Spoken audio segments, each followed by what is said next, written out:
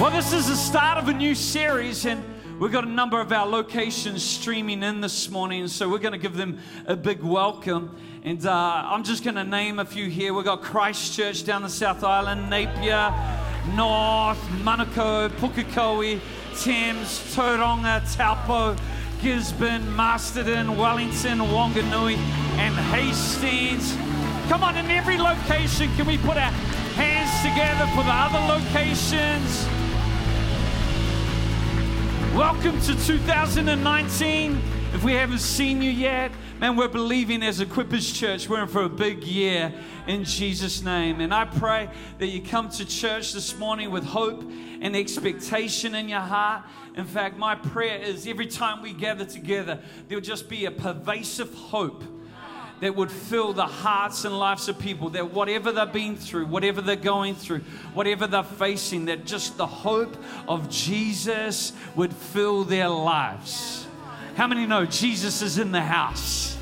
Where two or three are gathered in His name, He's there in the midst, and He wants to meet with us in a powerful way. I believe He wants to speak to our hearts. He wants to enlarge our vision. And He wants us to take hold of everything He's purposed and promised for our life. If you believe that, come on, every location, just lift a hand or two. Lord, we acknowledge You. We acknowledge Your presence. Lord, and we thank You, Lord, You're moving, Lord, right across this nation. And I pray, Lord, through this series, You'd touch our hearts once again. Lord, You'd cause us to take hold of stuff that we've never seen before. Lord, I thank You, Lord, that You call us to the journey of faith. Lord, and with faith in our hearts, Lord, we let go of the good, we let go of the bad to take hold of the new. Lord, I pray, Lord, You do a new thing among us, we pray. Lord, in Jesus' name, and everybody said, amen, amen, amen. Come on, every location, how about give 5 people a high five before you take your seat? I don't know if you did this growing up, but it was something that you did. I remember, you used to go, here's a church, here's a steeple, open up, and there's the people. I want everybody right now just to do that with me. Here's a church, here's a steeple, open up, and there's no people. That's the reality in a lot of places. Church is seen as a building, but, I don't want you to do it like this. I want you to lock your fingers together and go, here's a church. And now here's a steeple, open up and look at all the amazing people. How many know church is all about people? Yeah, it's people. It's not about buildings. It's not about an institution. It's about people. And during the series, we're praying that people would get an understanding of God's concept or God's vision for the church. And so we're going to dive straight into it this morning. If you got your Bible, let's go to Ephesians chapter 2. Ephesians chapter 2. Here's Paul speaking to the church at Ephesus. He says, now, therefore, you are no longer strangers. Just turn to your neighbor and say, howdy, stranger. You're no longer a stranger because you just said hello. You're no longer strangers and foreigners, but fellow citizens. What are we? We are fellow citizens and members of the household of God. Here's the deal this morning. If you confess Jesus as your Lord and Savior, you're being baptized into His body and you're members of the household of God. Having been built on the foundation of the apostles and prophets, Jesus Christ Himself being the chief cornerstone, in whom the whole building being fitted together grows into a holy temple in the Lord, in whom you are also being built together. What are we being built? We're being built together, listen to this, for a dwelling place of God in the Spirit. The church, it's God's vehicle, His vessel that He wants to use to accomplish His purpose. Church is something more than you attend. In fact, the title of my message this morning is Be the Church. Come on, somebody just say that out loud. Be the church. And turn to the person next to you and say, be the church. See, I don't know about you, but when I think of church, I think about its potential. I think about its capacity. I think about the early church and the difference it made in its world. And I often dream of what a fully mobilized church would look like. You know, I figure if you're in this deal, if you know Jesus, you know, be in it. You know, the best way to stuff up your life is just to be half-hearted when it comes to the things of God. I figure if this is real, if the love of God is real, if I know His grace, man, I'm in it. And I'm not just in for certain things, I'm in for everything. And I believe the challenge, you know, to you and I is to really understand how God views things. See, many things today are misused because we don't understand, you know, the original design.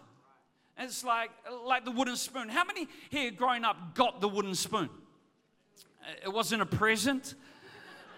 It wasn't gift wrapped, but you actually got the wooden spoon. How many know the wooden spoon has got a confused identity? And it's been misused in many places. In fact, the original design of the wooden spoon is so that it wouldn't transfer heat from the pot to your hand. That's why people is wooden, you know, wouldn't lean against and there wouldn't be that transference of heat. But how many know the wooden spoon has transferred a lot of heat? A lot of heat over the years. Because people didn't know its true identity and therefore it got misused. And I challenge to say in a lot of places, people don't really understand that God's design for the church. And it's been misused, and you know, it's left people a little bit bewildered. The church, I don't know, you know, Jesus cool, I'm all good with Him, but the church, you know, that's an institution, that's a building, that's full of people who are really serious and do-gooders, but you know, don't really live life to the max. And many people don't view God's viewpoint for that. In fact, you know, coming into this year, I'm sure many of you wrote down visions, dreams for your friends, for your family life, for your individual home. You know, there's people in this place who are believing to buy a new home this year, which is a good dream. You know, you got dreams for your career, for your spouse, but I want to challenge you. What about a dream for the house of God? Because I really believe as a believer, we need a vision for the house of God, for what the church is and what it can be. See, there's many believers around the world today who are just attending church. But we're never meant to just attend church, we're meant to be the church. The church is so much more than a gathering on a Sunday. It's more than an institution. It's the ecclesia. It's a group of people who have been called out of an old way of living. And a group of people who come together for a specific purpose to reveal God's intention to the world. See, the problem in a lot of places is as Christians, we have a low ecclesiology. Well, there's a big word there. We have a low ecclesiology. What's that word? We have a low understanding of what the church is and its role. We don't really understand it. We have a cultural understanding, but in a lot of places we don't have a biblical understanding. And so what we do is, you know, we think, well, church, you know, that's people who call themselves Christians, and they're just regular attenders. They attend once a week, and that's church. But outside of that, they have no real commitment to invest and to actually be the church. And when we don't understand the purpose of something, as I said, it's destined for misuse. You know, I wonder, you know, if, you know, a lot of our frustrations and limitations in life is because we have a limited view of what God wants to accomplish in and through His church. Maybe we have our view and not God's view. During this series, I pray our minds are going to shift and our vision is going to be enlarged as to what God can accomplish through His people. And I believe when it comes to God's vision through the church, you know, it's summed up by the title of this series, The One Another's. It's not the few, it's the one another's. It's about believers fellowshipping together. In fact, one person said, fellowship is simply a whole lot of fellows in the same ship. When it comes to our work in God's purpose, we're all in the same boat. And fellowship is so vital if we're to be fruitful in life. I love the fact that when you come into a place like this, I pray that you feel loved already. It's like, welcome, you're already loved. You don't have to behave in a certain way to be accepted. You're accepted in this place. It doesn't matter what you've done last week, last year, even last night.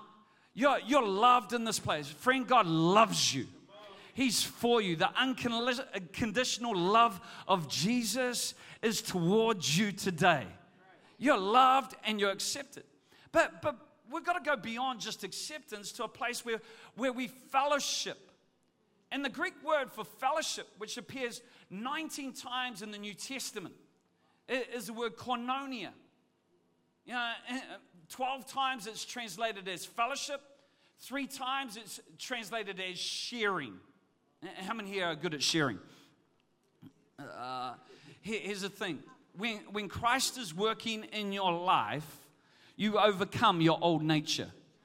I did a wedding message at Josh and Polly's wedding this week, and I was talking about how, Kathy wasn't very good at sharing her food when we first got together. When we first got together, youngest in the family, it's like, this is mine. But how many know when it comes to marriage is what's yours is mine. And so if it's on your plate, it's mine as well. And often, take my fork and lean over only for it to get a slap and just go, no, that's mine. But sharing is something that's, it's got to be more than food, but it's what we're called to do with our lives. We're called to fellowship, we're called to share, but 2 times it's translated this word koinonia as participation. And it's translated as contributing. So when it comes to church, the whole idea of church is about everybody participating. Well, there was a very low participation right there. So, don't get me to participate. It's like, how many know when it's like people get in and try and get group participation going along? A lot of us would just be a whole lot more comfortable being a spectator. But church was never meant to be just a place of comfort. Church is designed to activate something. And fellowship is about participating. It's about involvement. It's about contributing. Because when that happens, the potential of the church can be realized. When everybody's participating, when everybody's sharing and contributing. See, that's what church is all about. And in fact, we see this through the one another's. There's 59 times in the Bible it talks about the one another's. So this is something that we've got to get our head around. And we're going to be unpacking this over the next few weeks. Just the one another's of the Bible. To love one another, serve one another, honor one another.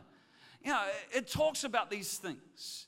But so often, when it comes, it's like, well, I just attend. And we forget about the others.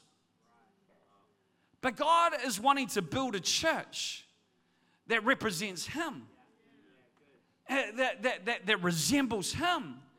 And this is about you and I looking beyond ourselves. Well, so this morning, what I'm going to do right now is I'm going to give you 3 statements from Scripture about the church. You ready for this? I need some participation right now. I need a little bit of feedback right now. You ready for this morning? 3 statements about the church from Scripture. Number 1 is He uses me to build His house. He uses me, that's you, to build His house. It's not the responsibility of a pastor, a leader. No, He uses each and every one of us to build His house. If you don't believe this, let's go to 1 Peter chapter 2. Verse 1, it says, therefore, laying aside all malice, good thing to lay aside, all deceit, hypocrisy, and envy, and evil speaking. So we lay those aside. We get rid of those things.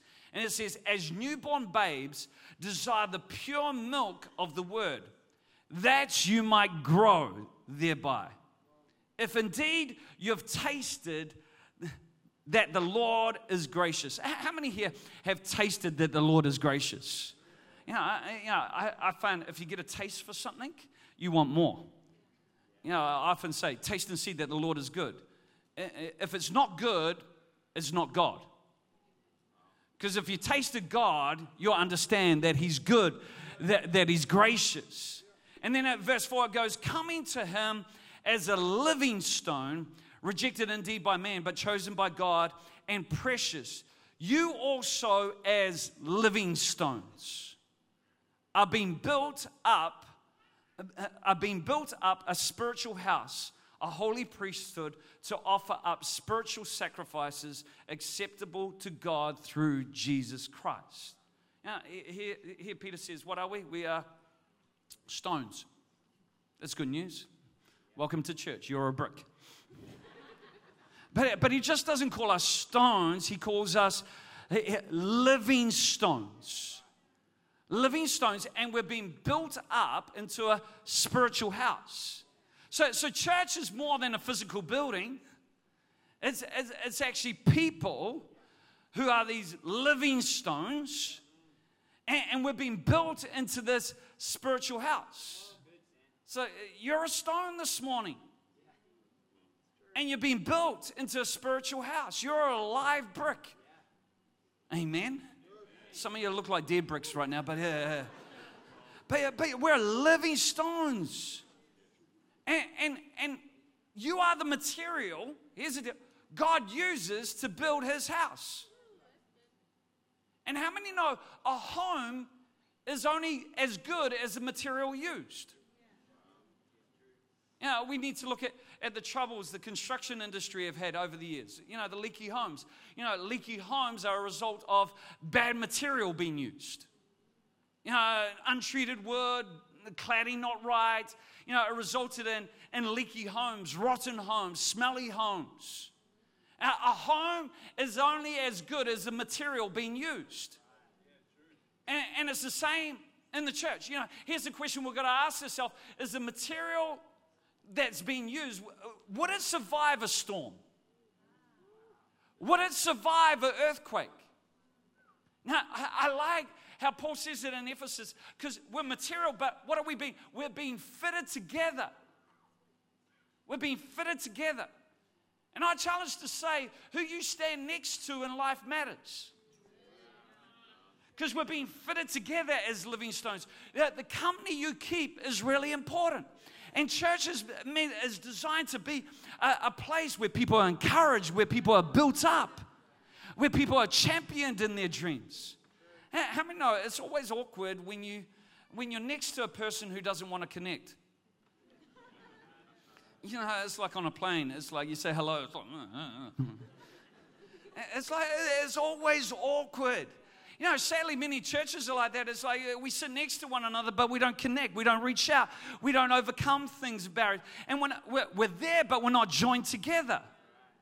And I challenge to say that how we become good material is through our connection. See, it's the joinery that makes us weatherproof. Well, this is good right now.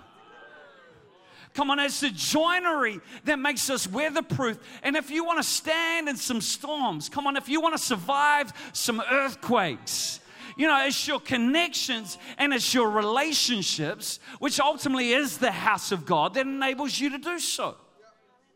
See, you isolated, you're just a brick. You're not covered. And God has designed it that would be covered. And it takes a humility of heart and an openness of the spirit to actually make us good material. See, none of us are good material by ourselves. It's not our ability. So many people come to God and think they've got something to offer God.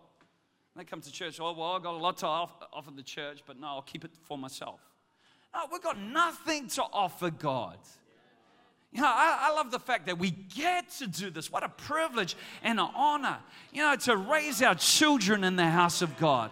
You know, to see young people connect, to find, to discover who they are in God, to discover that they've got a purpose, a destiny, to find, you know, freedom. You know, what an honor that we get to be part of this. Come on, are you convinced about that this morning? None of us are doing God a favor. Well, I'm doing the pastor a favor by showing up today. No, we get to be a part of this. What an honor it is to serve Jesus. We get to partner with God. You know, and it's when you understand God's design, you go, man, I want to be in on this. It's like the Acts 2 church, when they heard stuff, they go, what do we need to do to be saved? Well, what do we need to do to get in on this? See, the problem today, though, is we're part of a consumer culture, and so we come along to church, and contributing is far from our mind. It's just far from participation. Don't ask me to participate. And it's like we want a church that's going to meet our need. But if you view church that way, you're going to miss out on the potential of the church. Because church, yeah, it is a place where needs are met, but it's something more than that. It's a family where you contribute, where you participate. Who wouldn't want to be part of God's design of church? It's like, sign me up, I'm in. So the first statement is what he uses me to build his house. Now, the second statement I want to get you here around this morning is, I am a minister. Everybody say that out loud. There's never a truer word spoken. You don't need to be ordained, credentialed. You are a minister. If you're a believer of Jesus, you may never wear a dog's collar, you may never have a robe or anything, but you are a minister if you believe in Jesus. That's the design of the church. Don't believe me? Let's go to Ephesians chapter 4. Ephesians 4, it says, now these are gifts Christ gave to the church, the apostle, prophet, evangelist, and the pastors and teacher. I'm reading in the New Living Translation just to help people understand. It says their responsibility is to equip God's people to do his work and build up the church. Now, whose responsibility is it to build up the church? All of us. It's our responsibility to build up the church, the body of Christ. He's given gifts. They're there to equip everyone to do this. How many believe the church would be a lot further on if we just all understood that? If we didn't, try and get rid of our responsibility and pass it on to somebody else, but everybody just said, hey, I'm here to build up the church. This is something that I'm part of. It says this will continue until we all come to such a unity in our faith and a knowledge of God's Son that we'll be mature in the Lord. So this pattern is going to happen until we're at a place of unity and we're mature. How many know we're not there yet? So this is how it needs to be. And we'll be mature in the Lord, measuring up to the full and complete standard of Christ. Verse 14, it says, then we will no longer be immature like children. We won't be tossed and blown by every wind of new teaching. We will not be influenced when people try to trick us with lies so clever they sound like truth. How many know? If the enemy's going to sell us a lie, he's going to wrap enough truth around it so it's palatable. It's obvious when there's a blatant lie. No, that's a lie. But today, too many people are being sold lies because there's little bits of truth in there, and we digest it. And we've got to be careful, and that's why people are up and down in their walk with God, because they're in, they're out, they don't know where they are. And here Paul says, come on, let's not be immature, tossed to and fro by every wind of doctrine. Let's make sure that we get the Bible's perspective on this, not just the internet. Google is not the Bible. Google's, and we've got to get, nor is our mate. We've got to understand the Word of God. And it goes on and it says that we grow up Instead, we speak the truth in love, growing in every way more and more like Christ. What's your greatest goal as a believer? What's your greatest? It's just there, found right there. Your greatest goal as a believer is to become more and more like Jesus. That's our goal. Who is the head of his body, the church. This isn't Sam Monksdale. This is nobody. This is his. Jesus is the head of the church. He makes the whole body fit together perfectly as each part does its own special work. Listen to this. It helps the other parts grow so the whole body is healthy, growing, and full of love. Come on, everybody say, I am a minister. Here's the deal. Ministry is an everyone deal. It's not a one or two, it's an everyone deal. And ministry simply means to serve. It means to serve. If you can serve, you can minister. If you're a ministry, it means to serve God's purpose. Many people go, well, I don't want to become a leader. Well, if you want to become a leader in the kingdom of God, all you've got to do is serve. Serve. That's how we're called to. We're called to serve. Ministry is all about serving one another. And we're going to unpack that. And ministry, here's the deal, is not just designed for Sunday. Ministry in its intent and Christ's design for the church is designed for Monday to Saturday. You know, I really believe we could start a serving revolution. How many believe that? A serving revolution. You know, what serving does is it removes the power differential. So many people, you know, don't relate because they have perceived power differentials. But Jesus came as a servant, so he came down to our level so that we could relate to him. Too many people are lifting themselves up higher than they should be by not serving. But serving actually removes the power differential so that we can relate to one another. Come on, this is a good word right now. You know, so that we can connect with one another. And that's where ministry takes place, when everybody's on the same level. It's like nobody's above me. You know, I can connect. And in fact, they come down. They may know more. They may, you know, have some insight. But I can access that when I perceive they're at the same level. There's a willingness. And too much of society is built on status.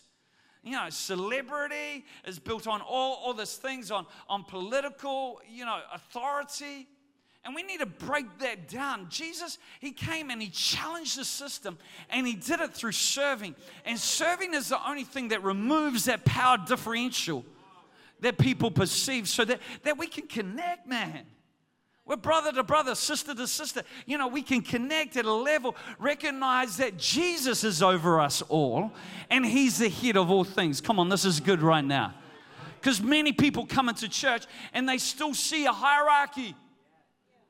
But we've got to remove the hierarchy so ministry can take place. You know, Jesus came. In the New Testament, he was called Emmanuel, which means God with us. God with us. The problem is we've got that backwards. In a lot of places, we think it's us with God. Like God's somewhere else at some time else. But the Bible doesn't tell a story of a distant heaven. The Bible ends with heaven coming down. See, heaven isn't the end of the world. It's the beginning of the world as he meant it to be. Come on, you got to hear me right now, because some of our theology is wrong. It's the beginning of the world as he meant to be. And our role is to bring heaven down. In fact, church is really what it is. It's a colony of heaven. It's a gateway of heaven.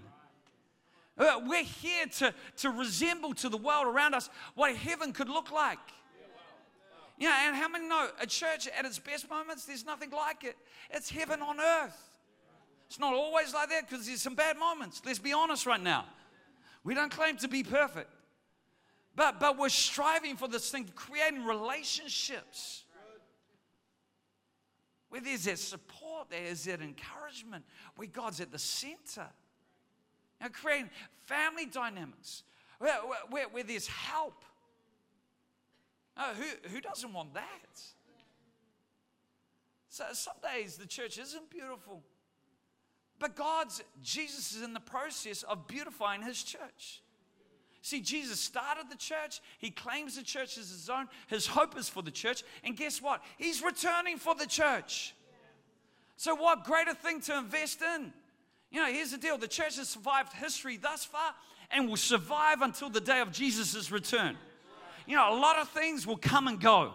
There'll be a lot of fads. There'll be a lot of new things. But I think if you want to invest your life into God's eternal purpose, well, the church, his bride, his vessel that God's chosen. You know, when Jesus went looking for a bride, it's not like he didn't have options. It's like, oh, dang, I'll just have to settle for the church. Getting a little bit old right now. No, he chose the church. He picked out the church as part of his design. Number 3, last statement. Here's the thing. Churches where we get equipped. I haven't got to number 3. I've gone back. But churches where we get equipped. Equipped for what? For ministry. Equipped so that we can lay our lives down for the common good and for the glory of God. Church isn't only a place where we meet God. Church is where we learn to meet God everywhere else. It's where we learn to meet God everywhere else. It's where we learn to discover God in our workplace. It's where we learn to discover God and that's where ministry occurs. See, many of us have embraced the cultural perspective of church rather than a biblical one. But I believe today God wants to change the game.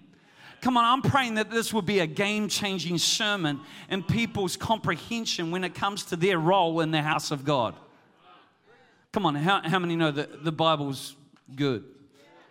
You know, and if you have arguments, don't argue with me, argue with the Word of God. Because I'm just giving you that. Here's the third thing. Third statement is I'm part of the family. So the first statement is he uses us to build his church. Second statement is I am a minister. Third statement is I'm part of the family. Instant family. Yay! If you've seen the movie, a good movie to watch. Instant family. It's like you didn't have to go through any pregnancy, labor, or anything like that. You got a family as soon as you gave your heart to Jesus. Yeah, that's good. Yeah, but how many know when it comes to kids and family, a lot of people have romantic notions about family. It's like about kids. Oh man, kids.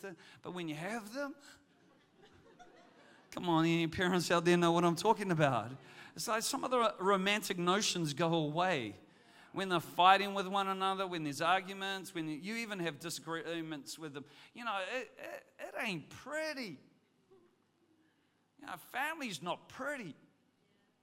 It's not pretty, but it's worth it. In that movie, you know, they took on some foster children, and, you know, it disrupted their life. They had a nice, neat little life, born in these foster kids, and, man, disrupted it. You know, it wasn't pretty, but the conclusion they come to is it's worth it. Sorry to ruin the movie. It's worth it. And here's what God does. In Psalm 68, Steve preached great on this last week. It says, Psalm 68, verse 6, God places the lonely in families. He sets the prisoners free and gives them joy. See, everybody has this inbuilt need to belong. And the reason why there's a lot of mental health issues and things is because of isolation and independence and you know, stuff. But church is the answer to that. We're a family. We're a family. We stay together. And church is a place where their inbuilt need can be met. Come on, you're loved in this place. You're loved. This is family where We get to figure it out together. Okay, just quickly, 3 instructions that we need to live by. Okay, 3 statements, 3 instructions. Here we go. Okay, number 1 is don't be a stranger in your own home. Don't be a stranger in your own home. I like what Paul says, that we're no longer strangers, foreigners, but fellow citizens and members of the household of God. You're not a foreigner. So many people always just have this outside looking in mentality. Well, I'm different. That's a lie. Go on, you've got to make this home. You know, a foreigner is somebody, you know, it's like a tourist comes in and it's like all different. Yeah, it may be a little bit strange, but you've got to make it home. You've got to make a decision. I'm going to make this home. Don't be a stranger. The Greek word there is like a resident alien. You reside, but you're not a citizen yet. So you reside in the country, but it's like you're not a citizen. You haven't embraced the values. And too many people, you know, in church, it's like they're strangers. You know, they call it home, but they're still strangers in their own home. Don't be a resident alien. Paul said we're fellow citizens. Part of the same household. You know, if this is my house, I'm going to make myself at home. If this is my house, I'm going to do my share. Come on, how many know that's part of being a part of? If it's my home, I'm going to welcome visitors. I'm not going to leave. Come on, this is the one another's. We're not leaving it to a system. No, this is home. This is my home. You know, if somebody showed up at your home and you invited them, would you just sit on the couch and not even acknowledge them? That'd be pretty rude, wouldn't it? But that's sometimes how people treat church. It's like, oh, well, somebody else will look after it. We sit on the couch, just turn the TV. Don't even acknowledge. Come on, if this is your home, you know, it's like you're going to have to cook some meals. You're going to have to feed yourself from time to time. If this is your home, you're going to have honest conversations. If this is your home, you need to resolve conflict. Come on, the church is a church. We need to be good at resolving conflict. And Jesus, you know, we're going to walk in the light as Christ Jesus is in the light. And, you know, church doesn't mean we're not going to fight. In fact, you know, how many know a lot of good fights happen in church? Just like fighting is not the problem. Conflict's not the problem. It's what we do in the midst of that conflict, whether we exercise grace, whether we forgive, or whether we bury issues. In fact, a lot of homes explode because they just sweep everything under the carpet, pretending it's not there, hoping it's going to go away. Do you know, for some of us, the greatest healing will take place is when we open our heart and maybe have a good argument. And we don't throw things across the room, but we sit down and we talk together. And we allow God to come in the middle of those conversations. Come on, am I preaching to anybody this morning? So many of us, you know, we're just too good at digging a hole and burying that issue. And just pretending it's not there. But we've got to do that. Number 2, second instruction is we've got to keep open house. Keep open house. I love how Matthew puts it. The words of Jesus in the Message version, he says, here's, to put it another way, you're here to be light, bringing out the God colors of this world. God's not a secret to be kept. We're going public. Come on, Equippers Church, we're going public with this. As public as a city on a hill. If I make you light bearers, you don't think I'm going to hide you under a bucket, do you? No, I'm putting you on a lampstand. Now that I've put you on a hilltop, on a light stand, shine. Shine. Keep open house. Be generous with your lives. By opening up to others, you'll prompt people to open up with God, this generous Father in heaven. You know, this year I'm saying, come on, make room for others in your home. Keep open house. Open your home to others. It's not just there for you and your immediate family. Come on, keep open house. Because as you keep open house, you'll open people up to God in heaven. You know, the generosity, the hospitality. When was the last time you offered hospitality to somebody? You just open your home. You invited somebody around for a meal, for a coffee. Took somebody out for lunch after church. Or just quickly, I'm going home so I can watch whatever Netflix series I'm binging on. You know, it's like, come on, open house. Let's be generous. By opening up to others, you'll prompt people to open up to God, this generous Father in heaven. Come on, share your journey. Share your journey. I heard a story this week. Sad story. It's a story of a young man who grew up in Nazi Germany. He was part of a small church that would gather together on Sunday to worship. And they gathered together and they had heard rumors of what was happening to the Jewish people, but in a lot of ways they felt powerless to do anything by it and do anything. And so they kept on meeting, and the church building was next to some railway tracks. It was a small little church, but it was next to these railway tracks. And the problem was that the trains would go past. But it wasn't just that the trains would go past, it was the cargo they were carrying. And they'd often, during this time, they'd hear screams and cries for help as the train went barreling past. They'd hear the whistle, but then it would be followed with these screams and for help. And the church would hear these screams and it would torment them. And they knew they had to do something, but they believed they could do nothing. And so over time, they learned the schedule of the train, and they planned to sing hymns to keep them from hearing the screams. That's what they did. Now it's easy for you and I to say, well, that's cowardly, this cowardly church. Planning to sing hymns. So it would inoculate them from the screams. It's easy to feel disgusted. But this doesn't happen intentionally. See, when it comes to our worship, if we just worship God and separate the needs of the world from our worship, it's not worship. And too often the church has been singing louder instead of singing the song of God. I really believe God wants to put a burden in people's hearts so that we hear those screams and we recognize that we're called to be the answer. Come on, you just need to watch the news to hear and know what's going on in our world. This world right now needs an alive church. No, not a church that's just bricks and mortar, but of people who are living stones, who recognize that they're ministers, who recognize that they're called to participate and contribute. Because if we recognize that, we could change our world.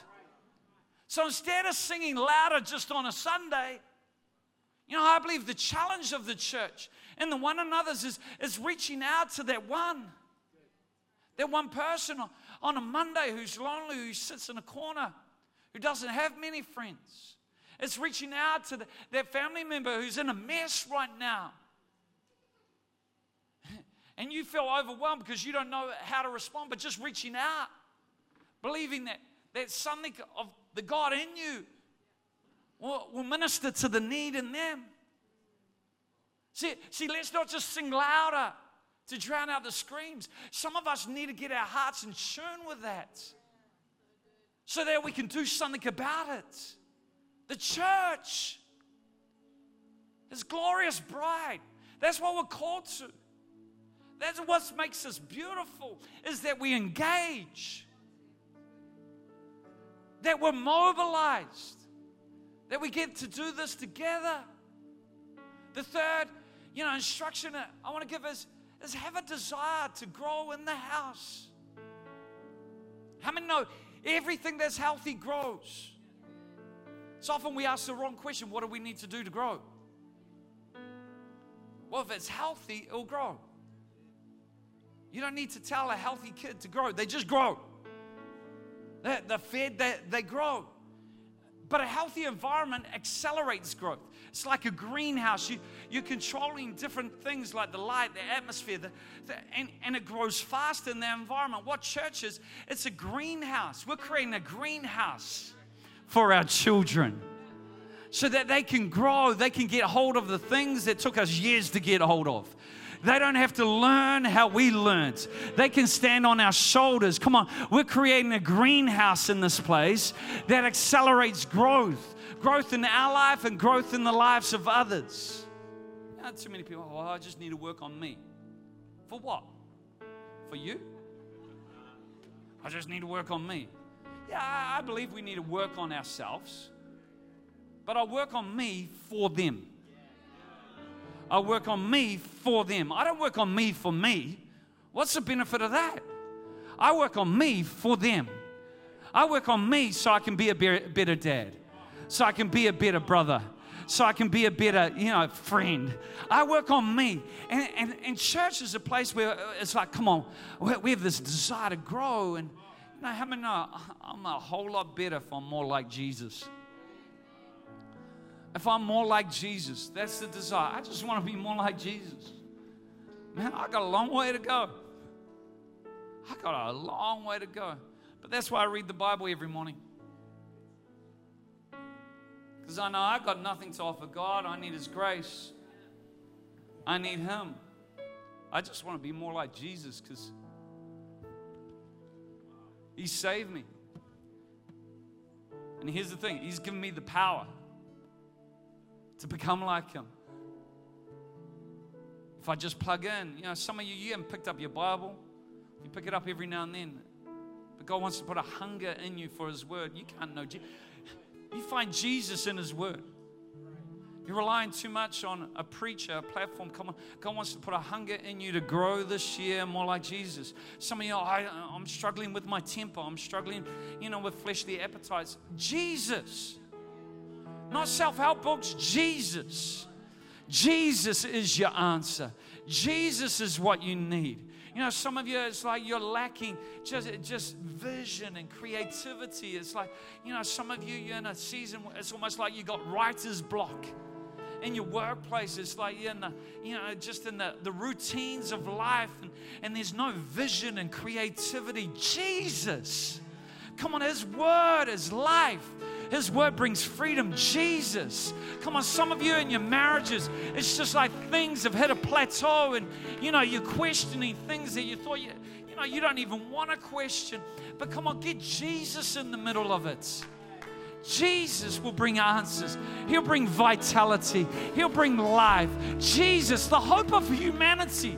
The hope of the world. Jesus, the head of the church. Come on, Jesus. We're all about Jesus in this place. Come on, Jesus, encountering Him. This is His. Come on, if you believe that. The church, His body. You just say, man, I don't want to be a spectator. I'm going to participate. I'm all in. How about standing to your feet right across this place? I'm done. Come on, in every location. How about you stand?